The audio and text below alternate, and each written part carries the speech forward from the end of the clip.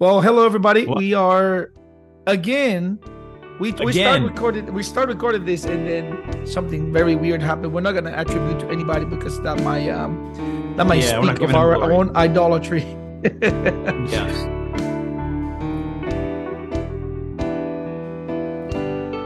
So this is Mario Bento, as you know. Carl We Thomas here. Oh yes, I was gonna blame him I know. for I giving know. this break for 3 weeks. Actually, it's not his fault. It's my fault.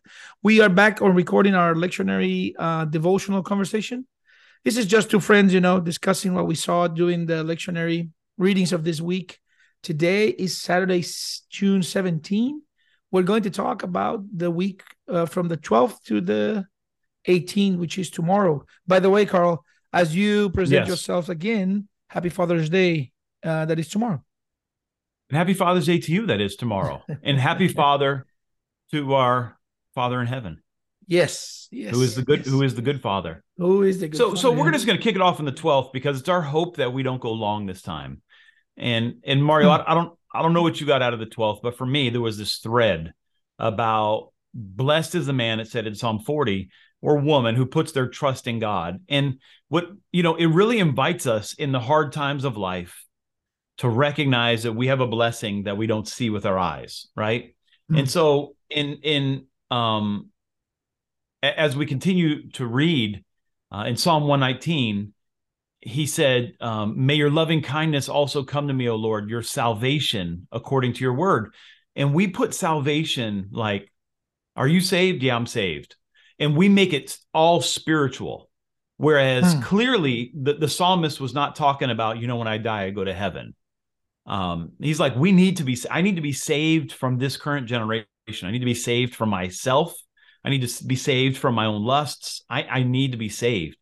Hmm. Um, and I Hmm. need to live in salvation, which led me to Second Corinthians 6. And those of you, like, just give me a second on this, just a second, because one of the professors that Mario and I followed, he has a real good habit of debunking stuff that's popularly preached and telling you, what you thought it means is not what it actually means. And so there is this in 2 Corinthians 6, there's this: what harmony is Christ with Belial, with a believer in common with an unbeliever, or what agreement has the temple of idols? For we are it talks about this being unequally yoked. And what this scripture is clearly laying out, the writer Paul, he sets these five arguments up. What agreement, what in common righteousness, wickedness, fellowship with darkness, harmony of Christ to Belial, believer to unbeliever, what union by the temple of God with idols. And what Paul was trying to say was, you cannot be an idol worshiper and a worshiper of Christ. He was trying to get the church in Corinth to quit participating in the idolatry of the world they live in.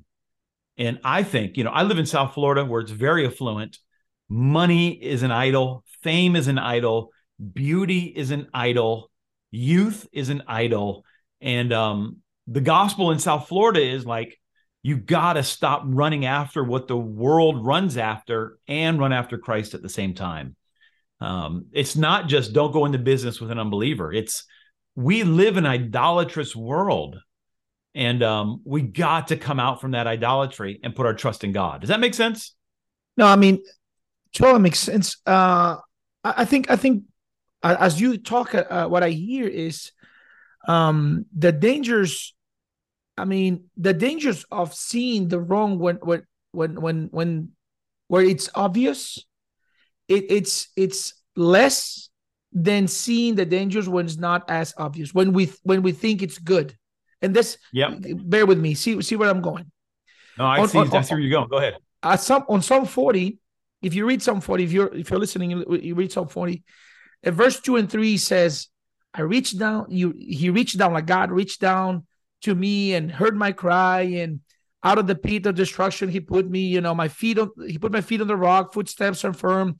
A new song comes out of my mouth." What I see there is like actually somebody that had waited on the Lord and that had necessarily, not necessarily, but obvious, had a journey of blessing. a journey of, out of the pit, feet on a rock, footsteps are firm, new songs in their mouth. And we will say that that is inherently good, and we will want that to be okay. And this is the problem. That's the formula. And then and then it says in verse 3, and then at the beginning it sounded good to me. It says, many will see and fear and will trust the Lord. I was like, okay. I was talking to my friend this morning about this, and he gave me this idea. He said, when they see me being prosperous, being out of the mud, being my feet on the rock, my footsteps are firm, singing new songs, they'll be like, oh, now they're going to fear. And now they're going to trust God. And which is, there's a way that can be good, but there's a way that can become an idol. We're making it a formula. We're looking at the wrong thing. We're looking at my prosperity as an idol and not as God. And when he pointed out to me in verse 5, the blessing is that the Lord my God are the wonders which you have done, and in your thoughts towards me, he says, in your thoughts towards us. I think that's the blessing. There's thoughts from God that are towards me, and not necessarily my journey of faith and where do I got or why do I didn't got. I mean, of course, that can be good at some point, an example of my faith and a hope to those that those around me. But it's very easy to take our eyes out of and that's the carnality that Paul has also called us out of. To think that us obtaining the world's idol is somehow a witness to the world that they need God is deception. But using the power of God to obtain what the world idolizes is evil. There you go. This is evil.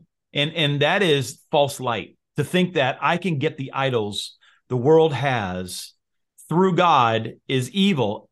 And then to tell the world, come worship Yahweh, Jesus, the living God, and you can obtain the world's idol is evil. That is the satanic. That is false light to me. And that is because it can be very easily confused or deceivingly confused with the blessing, with oh, God is with us. I mean, we just jokingly in the beginning of this conversation, let me give you a little context. Cole was trying to connect, and I was saying, as I've heard many times, and it wasn't able to connect, and I was like, oh, the devil is going against us. So it means something good is going to come out of this conversation.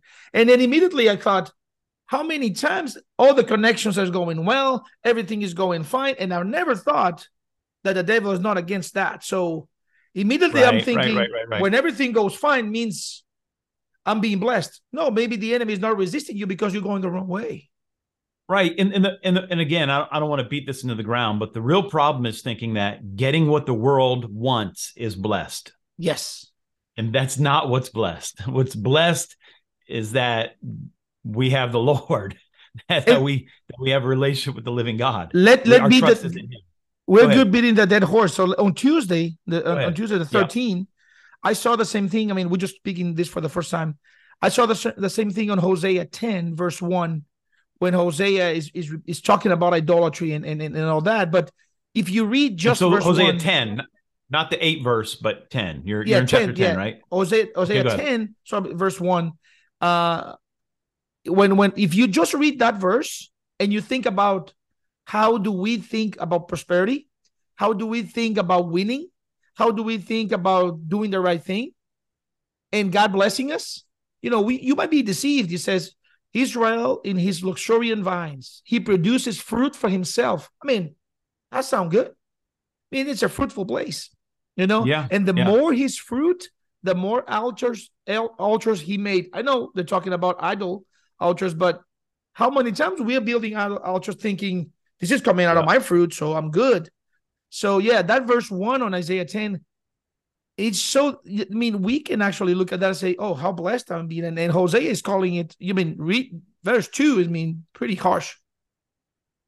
And well, if we look at the Hebrews verse, there you go. In verse 16, he says, do not neglect doing good and sharing, for with such sacrifices God is pleased. Now, this, I don't want to make an argument from silence, but if those are the sacrifices that please God, that means there are sacrifices that don't please God. And so what you're talking about, like we're making sacrifices that are not pleasing to God, this abundance where like I knew a guy who go ahead. Just go back to Psalm 40. Exactly what you're saying. Psalm 40 verse 6 says, I have not desired sacrifice or meal offering. So he's just saying that he doesn't desire offering or sacrifice. And then on the Hebrews, he's interpreting and saying, for such sacrifice as is God is pleased. But then in verse 8 on Psalm 40, he says, I delight to do your will, my God. Your law is within my heart. I mean, I think that's why you're going. But tell me the story about your friend.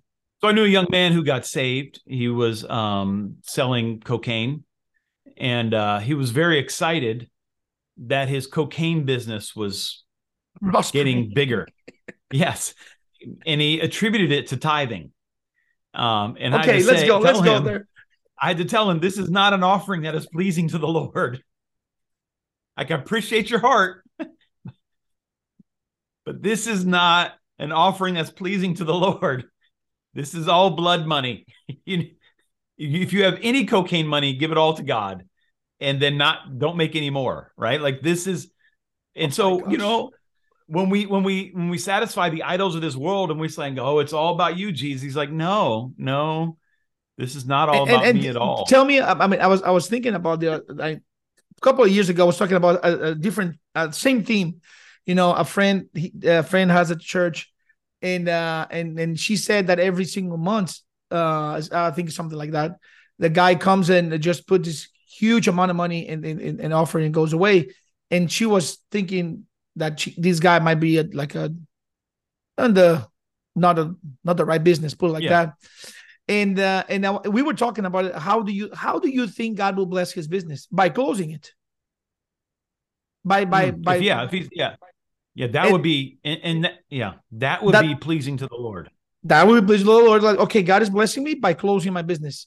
Now that is easy to see, I will say, but let's put that to our means. Let's put that to our strategies. We things in our lives might be closing, might be not going well, and we are like, oh, God is not blessing me. No, God is actually blessing you by not doing this, by not giving you this. And again, it goes back to, we are so baptized in this culture that we don't even see that we're wet. We don't see that we have this idolatrous culture all over us, and that the church is getting people to come to church by offering them the idols of the world. We'll teach you how to have better sex. We'll show you how to get rich and how to be powerful and strong. And this is all Babylon. And God is not offering us this. This is not. This is false light. It is not what God is offering. Grabbing that idolatry. Let me just keep diving on that idolatry. I think on the text of Hebrews, I saw something that I haven't told you. It's how can we make idols out of our leaders? Based on this text, how can we make idols out of our leaders based on this text? It says Hebrews 13 verse 7. Remember those who led you, who spoke the word of God to you, and considering the result of their faith, considering the result of their way of life, imitate their faith. If you stop there, it can be good and bad. I mean, can go both ways. Because now you see this guy having 100,000 million followers, and you're like, oh, I want to be like him.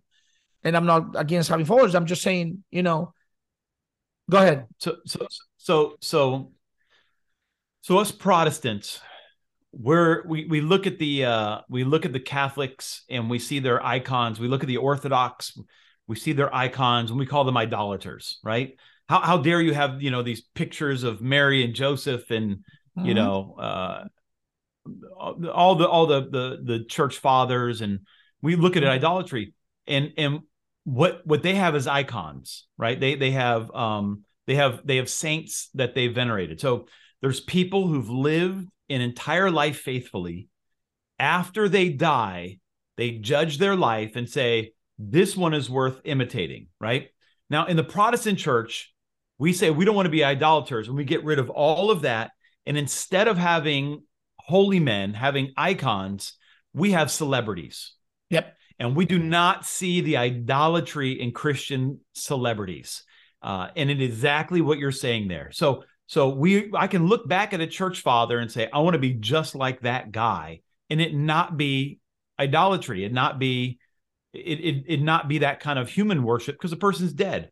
But we will do everything that some guy in New York, whose life we don't know, whose life has not been examined, and we will click and like and follow and imitate, and it's exactly what you say. And I think the author of Hebrews solves it right on the next verse. If you think about this, he's talking about imitating your leader's faith based on their life and all that.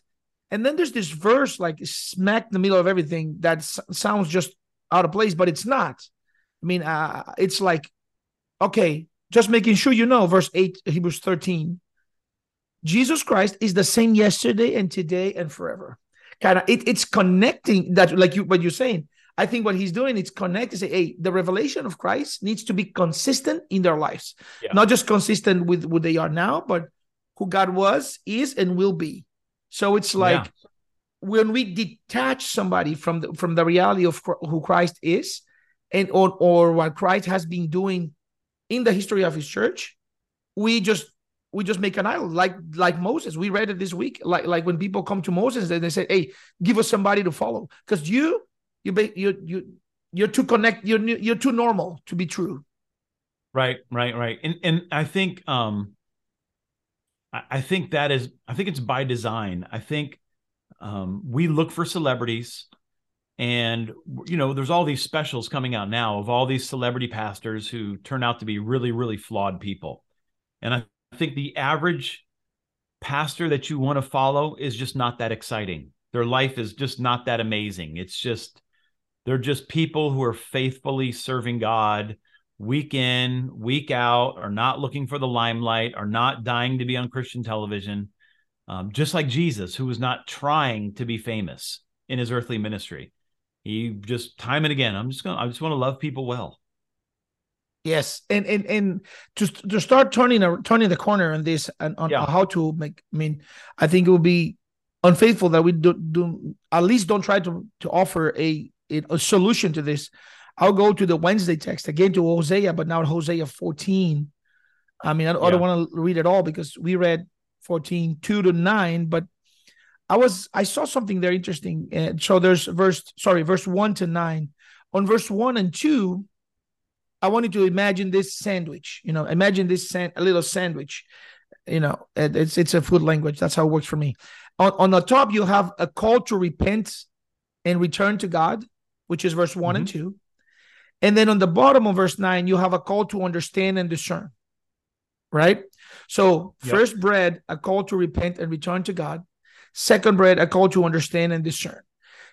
We might make that connection very fast. Of course, you're going to repent and return to God if you understand. But in the middle, there's verse 3, 4, 5, 6, 7, and 8, where Hosea, it's talking about who God is. Like he's even uses like poetic language about lilies and Lebanon trees and olive trees. And so he's intimately showing who God is, for then at the end, called the understanding or discernment. So it's beautiful, like for us to turn away from idolatry. First of all, like you said, I mean, you haven't said it, but I think you, between your lines, I saw you saying it. There's a need to repent and return to God and know who God is, so we can discern where that, and then the cycle starts again. If I know who God is and I start discerning, I repent, and then that's it. And it's that sin issue. I saw in Psalm 40, we use this. This is kind of a trite. He put my feet on solid ground. Brought me up out of the miry clay. The Christians talk about that a lot. But the word picture there, if you're in a pit of mud, you can't get yourself out, right? And if you're ever by like the shore and the rocks are covered in moss or covered in mud, It's so easy to slip and fall. And God is saying, like, I'm the one who brought you out of your sin, right? You didn't do it yourself. And then when you get to the Hosea part where you're talking about the sin, he says there in verse 1, you have stumbled because of your iniquity. Like, you are stumbling, like you are on the slippery ground. You are not on the solid ground I placed you on. That's why you keep falling, right? And you can put your trust in horses, you can put your trust in all kinds of other things. But if you don't put your trust in the Lord, it's not going to work. It's only God that can keep you out of sin. And that's why, like, for me, and I'm sure you'll jump in on this, on Matthew, where he's like, Oh, there you go. Like you sin, you think, like, I set up this thing where it's okay to sin as long as you can afford the sacrifice. He's like, I did not want sacrifices. This Sunday, I just preached like a half dozen verses on how God was saying, I never wanted your sacrifices. What I want you to do is follow me. And God's like, I took you out of sin and I put you on solid ground. I want compassion out of you. I want you to love me and I want you to love people. And instead, you're in this cycle of, look, God, I did the right sacrifice. Aren't you so proud of me? And he's like, no, actually, stay out of sin. On that same text that I was talking about, Hebrews 13, on the text of Tuesday, just speaking of what you said, is I saw again this kind of sandwich where in verse 1 and 2 there's a call for hospitality, which is exactly what God wants, and you just said. Then on verse 16 is what you said, don't neglect the sharing, don't neglect doing good and sharing. And then the next part of that sandwich is a call to character, a call to talking about marriage, talking about money, and over and over we see, now that you open my eyes this week, I see God pointing out over and over pointing to us how idolatry can be eradicated. And then now just kind of the light turned on to me on Wednesday. I was looking at this text, about Matthew 12, verse 1 to 8, where people, when these Pharisees come to Jesus talking about the Sabbath. We're not going to talk about the Sabbath here right now. We might another day. But another thing that we idolatrize is work. Another thing that we idolatrize is doing. And then either we go one side of that interpretation or the other side of that interpretation. But now that you opened the eyes this week that God is talking about that, I think. Because they're like bragging. Look, aren't we so awesome? We're sacrificing a day for the Sabbath. And Jesus is like, no, that doesn't make you awesome at all. None of this makes you awesome. You have lost what really matters, which is the people. You have lost what matters. You're judging people on the Sabbath, and you want me to commend you for being in judgment. No, no, go and learn what this means. I desire compassion. Yes. I'm not impressed with your sacrifice.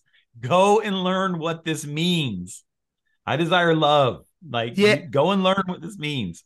Yes. And this is what we talked about last week. We didn't get to talk about it, but over and over again, God is like, don't you understand? I own everything. I own all the cattle, and you come offer them to me as a sacrifice. They're already mine. I'm not impressed. Nothing that you offer me is impressive because I own it all. What I want you to do, what I can't make you do, is to love me, follow me, and love other people. This is what I want you to. This is what you can do. Do that. And it might be a little bit for those that are listening this for the first time, be like, well, why does God made all those sacrifices in Leviticus? And over in the Old Testament, God says it's because of you. Yes. The sacrifice is for you to clean your conscience. Again, Hebrews talks about that. I'm not they could not walk in faith. And I have a whole bunch of scriptures where where the Father says in the Old Testament, like, I never wanted your sacrifices. That was you. That was you. Then they're like, no, everybody's doing sacrifices. We need a system. All right, well, here's your system. Look, you can't keep the system. You can't keep the system. Have you figured this out yet? It won't work. And so Jesus had to come down and say, I'll do what your sacrifice could not do. Now go love. All right? Now get all this whole system out of your head that you can somehow make yourself righteous. Get it out of your head, right? Follow me. And then wow, now that you said that, also it's on Friday we had the text of Acts 7, which is Stephen talking about testifying about his faith and telling this beautiful scripture story. And look what he says. I'm just gonna go chop it up here on verse 39, Acts 7, verse 39. There's a part where they say they turned their back to Egypt in their hearts. They turned back to Egypt in their. They turned back to hearts. Egypt. To Egypt. They turned back to Egypt. No, they didn't went back. Just their hearts. And then it says this: the way they turned their back to Egypt in their hearts, in their heart was, make us a God who will go before us. For this Moses who led us out of the land of Egypt, we do not know what happened with him. So they're trying to say, we need something that we need to do. We needed something because this Moses is not asking us to do anything. We're just walking and being blessed and guided. We need something that need to do. And listen what God says. But God turned away and gave them over to serve heavenly lights. And then God says this. It is written, verse 42. As it is written in the book of prophets, you did not offer me victims of sacrifice for 40 years in the wilderness. Did you, house of Israel? So God is saying, it is not about sacrifice, people. If it would be about doing something, I would give you something to do during this 40 years. And you haven't done so. So it means stop thinking that you have to have something that you have to do, put your hands on, so you can attach value to me. That's not how you attach value to me. It's by loving me, following me, and loving others. Maybe I'm stretching this a little bit. I think it's powerful. And if we were to look at this scripture prophetically, right? I don't want to say this is what it says, but if we were to look at it prophetically, they confess, we don't know what happened to Moses. That's the problem. That is the Moses encountered God, and you never got that. And that is what God had intended all along. We don't know what happened to Moses. Exactly. And that's why you've turned back to Egypt. You don't know what's happened to Moses. What happened to Moses is what needs to happen to you, an encounter with the living God. And instead, they went the way of the world. We'll do sacrifices. We'll do this stuff. And God is like, y'all don't get it. You need to know. People know what happened to Moses. Let me say this, and I'm going to throw a wrench here a little bit. Go ahead. But now, tell me, Carl, how can my righteousness of loving others, or what I think loving others means, can become an idol by itself? Right. And so this is what we have been. Do you got it? Yeah. No. This is what we have been warned of all week, not to put our faith in ourselves. We can't, then it just becomes another, we go back to the Psalm. He's the one who put me on solid ground and enabled me to love. There you go. He's the one. We have to put our trust in God. Over and over and over again, we read this week, blessed is the one whose hope is in God, whose hope is in his loving kindness, whose trust is in his faithfulness. The moment we start moving off into, and this is what, let's talk here, one prophetic person to another. This is what's wrong with the charismatic church. I'm trusting in my prophetic gift. I'm the apostle. I'm the prophet, as if somehow they don't need God anymore. And it's back to the idolatry. They're just right back to where the people of Israel were, trusting in themselves. No. Yeah, we're protecting. I heard this from my pastor this morning on Instagram, pastor from Portugal.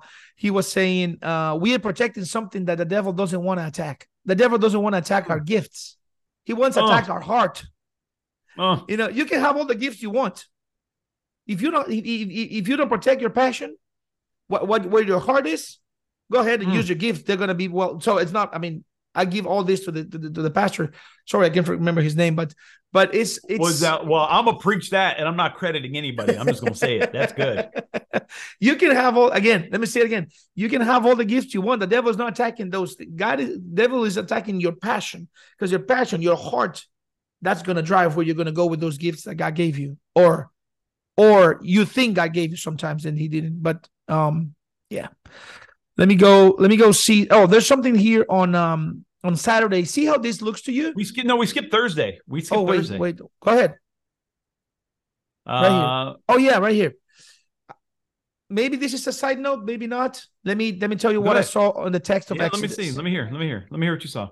Exodus 4, verse 19.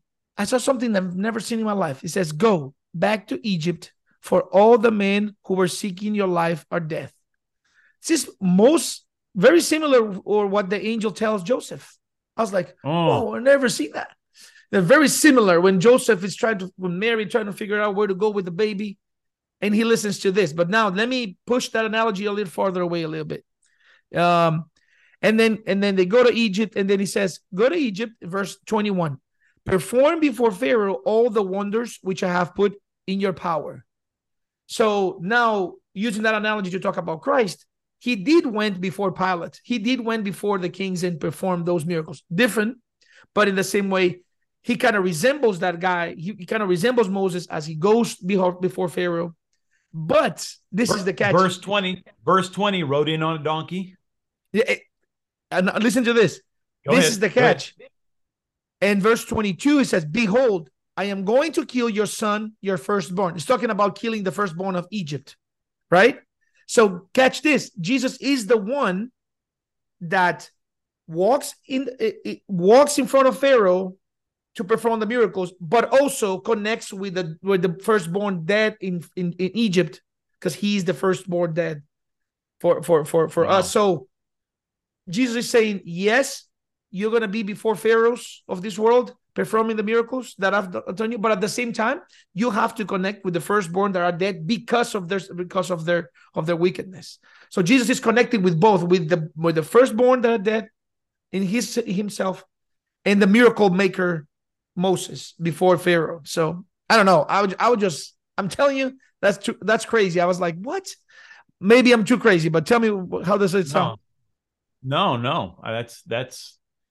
That's wild. So when you look at the Hebrews passage from that day, and he talks about, so Jesus had been counted worthy of more glory than Moses, by just so much as the builder of the house has more honor than the house. Oh, wait, that's not the part I wanted to say. Verse 5.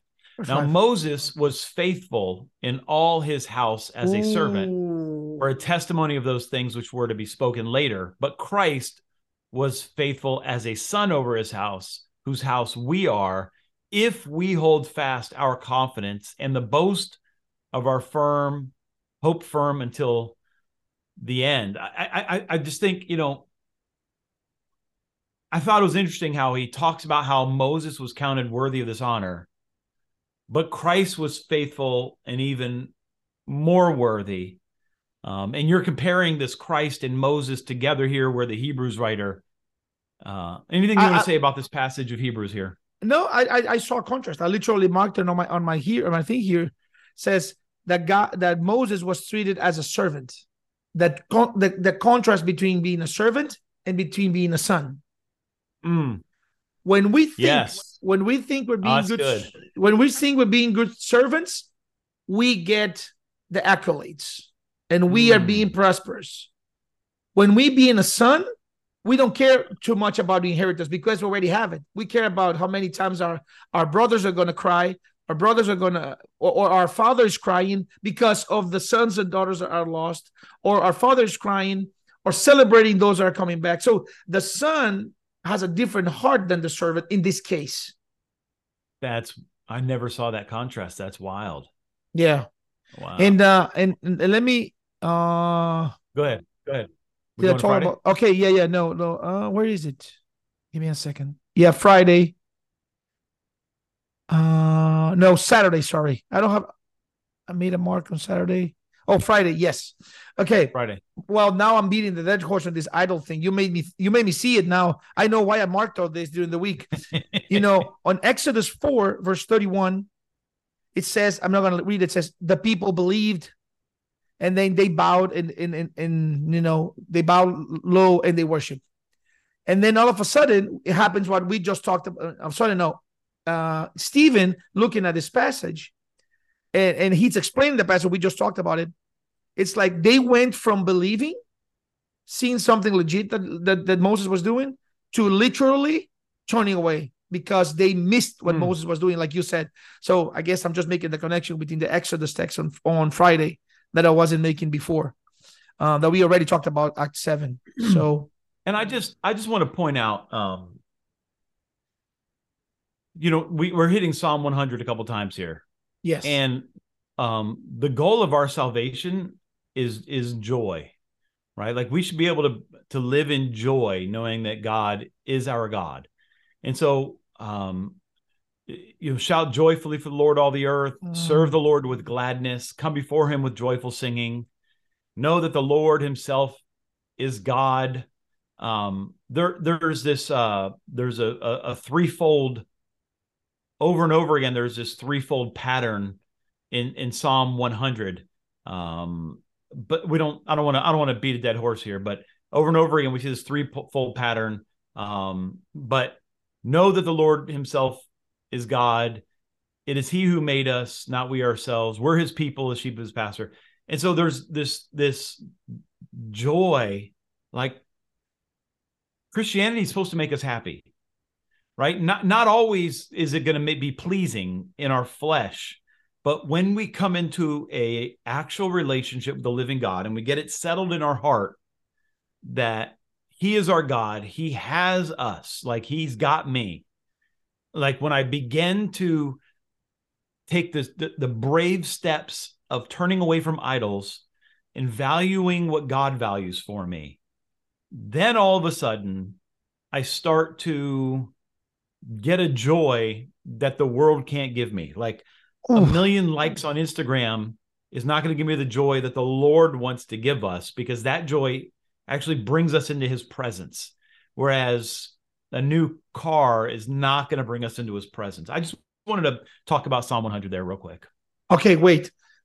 Keep that rejoicing as a theme, and I'm making the turn. I'm going to Sunday. If you don't have anything on Saturday, I'm going to make it the turn and go to Sunday, because think about this. Going to Sunday. Yeah. All right. Yeah, go to Sunday because we promise it's going to be short, and we already. Yeah, go for it. You know how it is. So you're saying that there's a way that we can, about the joyful of the Lord, right? About being joyful in God. Yeah. And the Genesis passage on Sunday is Genesis 18, 1-15. And it's a story about Abraham and Sarah and how God visited them and all that and promised them Isaac. And you remember the story. Sarah, verse 13, Sarah laughs, right? And that bothers the angel, or the revelation of God there, Jesus, I would say, whatever. Shall I need it? It says that why Sarah laughed. Verse 13, Sarah laughed. Pay attention now. Now, verse 16, Sarah says this. Now Sarah said, God has brought laughter to me. Everyone who hears will laugh with me. I saw this contrast between, there's a way that I can laugh, be happy, that I'm taking hold of it. Let me explain it. When Sarah laughs because she hears that she's going to be pregnant, she's controlling the laughing. She's like, funny. I'm not going to get pregnant. She's provoking the laugh. She's making a decision to laugh because it's just funny on her thoughts. But now when she talks about God, verse 6, 21, Genesis 21:6, when she says, God brought me a laughter, it's a kind of laughter that she's not controlling. She's just happy because she's happy. She's not trying to control. So there's a way that I can laugh and rejoice, but I get a hold of it. I'm getting a hold of what makes me laugh. But there's a way of rejoicing in God that I just rejoice. I mean, if you laugh uncontrollable, you will know that you can't control it. I mean, you just think it's funny. You just go. So tell me about how does that sound, and contrasting with the happiness you were talking about. I think it's this contrast between the ways of the world and the ways of God. The Romans passage, it says God demonstrates his love toward us, and we say, by giving me the car that I wanted. God demonstrates his love by giving me what the world wants. But that's not what it says. God demonstrates his love toward us, and while we were yet sinners, Christ died for us. He enabled us to become followers of God, to put our trust in him. That is how he demonstrated his love toward us. That's the opposite of the idolatry of the world. That is how he demonstrates his love. And so when I counsel people and they're like, oh, I wanted God to do this and he didn't, I'm like, that's not God. There is a putting your joy in the gift of God. Yes. And in his love and his salvation. Yeah, let me say this real quick. On Sunday, Romans 5. See if you approve this idea. Go ahead. Because I had this thought like 2 months ago, and I want to put it before you and before the people that are listening. Yeah. Okay, Romans 5:1-8. It says, well, we know this text, verse 3, and not only that, but we also boast in our sufferings, knowing that our suffering produces endurance, character, hope. And then hope does not disappoint. And I was thinking, okay, wait. Somebody that has suffered and endured and has a character, there's no need for hope there anymore for that person. She or he already developed hope. She had suffered, endured, and had a character. And I was thinking, why is this, for who is this hope for? And immediately clicked to me, that hope is for those around us. So it's not my winning, it's not my car, it's not my blessing, whatever I call blessing. It's that while I suffer and endure and my character is transformed, I produce hope to those around me. What hope? A hope in verse 2, go back. A hope that we are sharing in the glory of God. Our hope. So yes, I'm arguing that us Christians, us followers of Christ, we are more witnessing Christ's love when we are suffering than when we are winning. And we're not going to talk about that, but we don't teach people, or we're not taught, or we don't want to be taught on how to dwell in suffering so we can become a witness and be hope for those around us. We rather just show how things are going well for us in our terms. I think that really brings back to what we started with. So people want to be a witness to the world, and they think getting the things the world wants makes us a witness. And the scriptures have told us, as we've studied today, that is not it. But because what the world really wants is Jesus.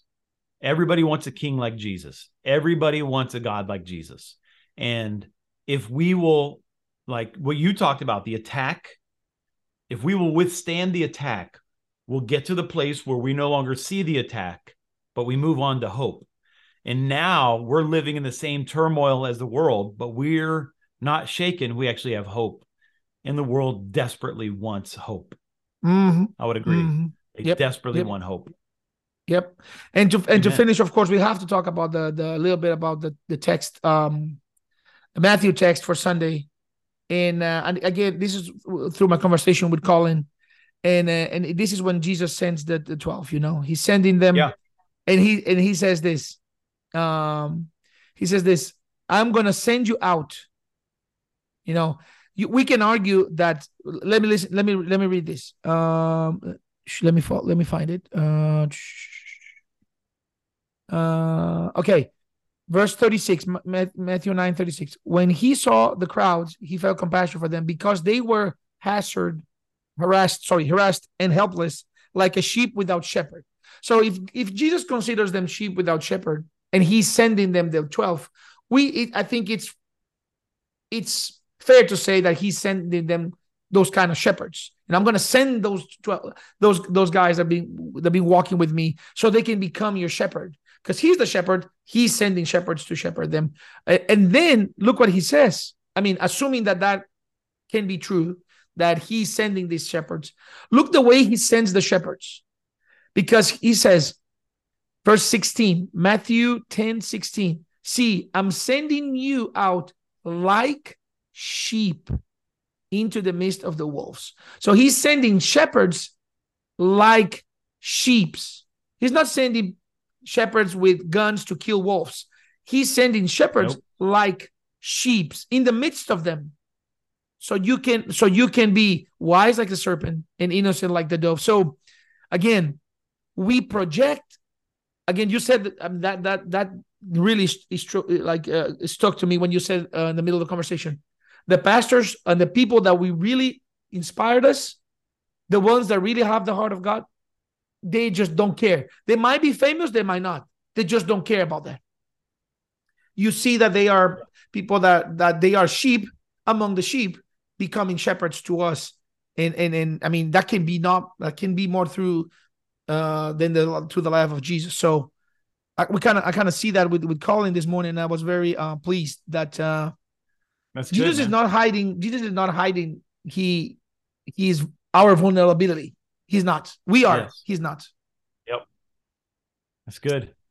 That's good. Well, I'm going to talk at length tomorrow. Tomorrow I'm going to teach at length on this passage, and I did some exegetical work in the Greek that I think is going to be exciting, and I would share it with you, but I'm preaching it tomorrow. So I gotta, I can't write another message, so people got to tune in to catch it. But it's good. Again, Carl, before we pray, just tell us again where you pastoring again. I don't know if we got that. Hey, I pastor Revival Life Church in Boca Raton, Florida. You can catch me online at carlthomas.net. Church is revivallife.church. And what Carl really needs, and his church really needs, and mine too, the church that I serve to, is prayer. Please pray and intercede for us. Intercede for the people that we serve. Fast if the Lord tells you to. Go ahead and fast as well if the Lord. Intercession. Please. We absolutely. We plead you that you pray for us. Okay, Carl, I would like for you want to pray us out with some prayer. Yes, I will. Yeah, go ahead. I mean, I've been giving you the honor to pray. Thank you for giving it back to me. So let's pray, dear God. Thank you for your Holy Spirit, that as you walk with us, you are by the hand trying to show us, just like a father walking through a museum, showing us our idols. So let us grab you by the hand and walk through those aisles of that museum of our lives, and seeing that even that those things are beautiful and they're well preserved, they're not you. They don't resemble you. Those blessings, those things that we consider blessing, they might become an idol. So God, be with us all the time. Allow your Holy Spirit to be as close to us as we can perceive, God, and let us understand what are the parts of our heart that are falling into idolatry. I pray that we will repent as we figure that out, that we will repent and turn away from those things, and that we will focus on you and the things that are important for you, God. Thank you. Thank you for this conversation, God. Thank you because your word is alive, and it's going to transform us as we talk about it. It's just incredible. And thank you as we pray about and think about it this week. We love you, and I pray for those that are listening, and pray for our church and for those that we serve. God, have mercy on us every single day. And we love you, and we praise you, and we trust you in Jesus' name. Amen. Amen. Amen. See you next week, hopefully.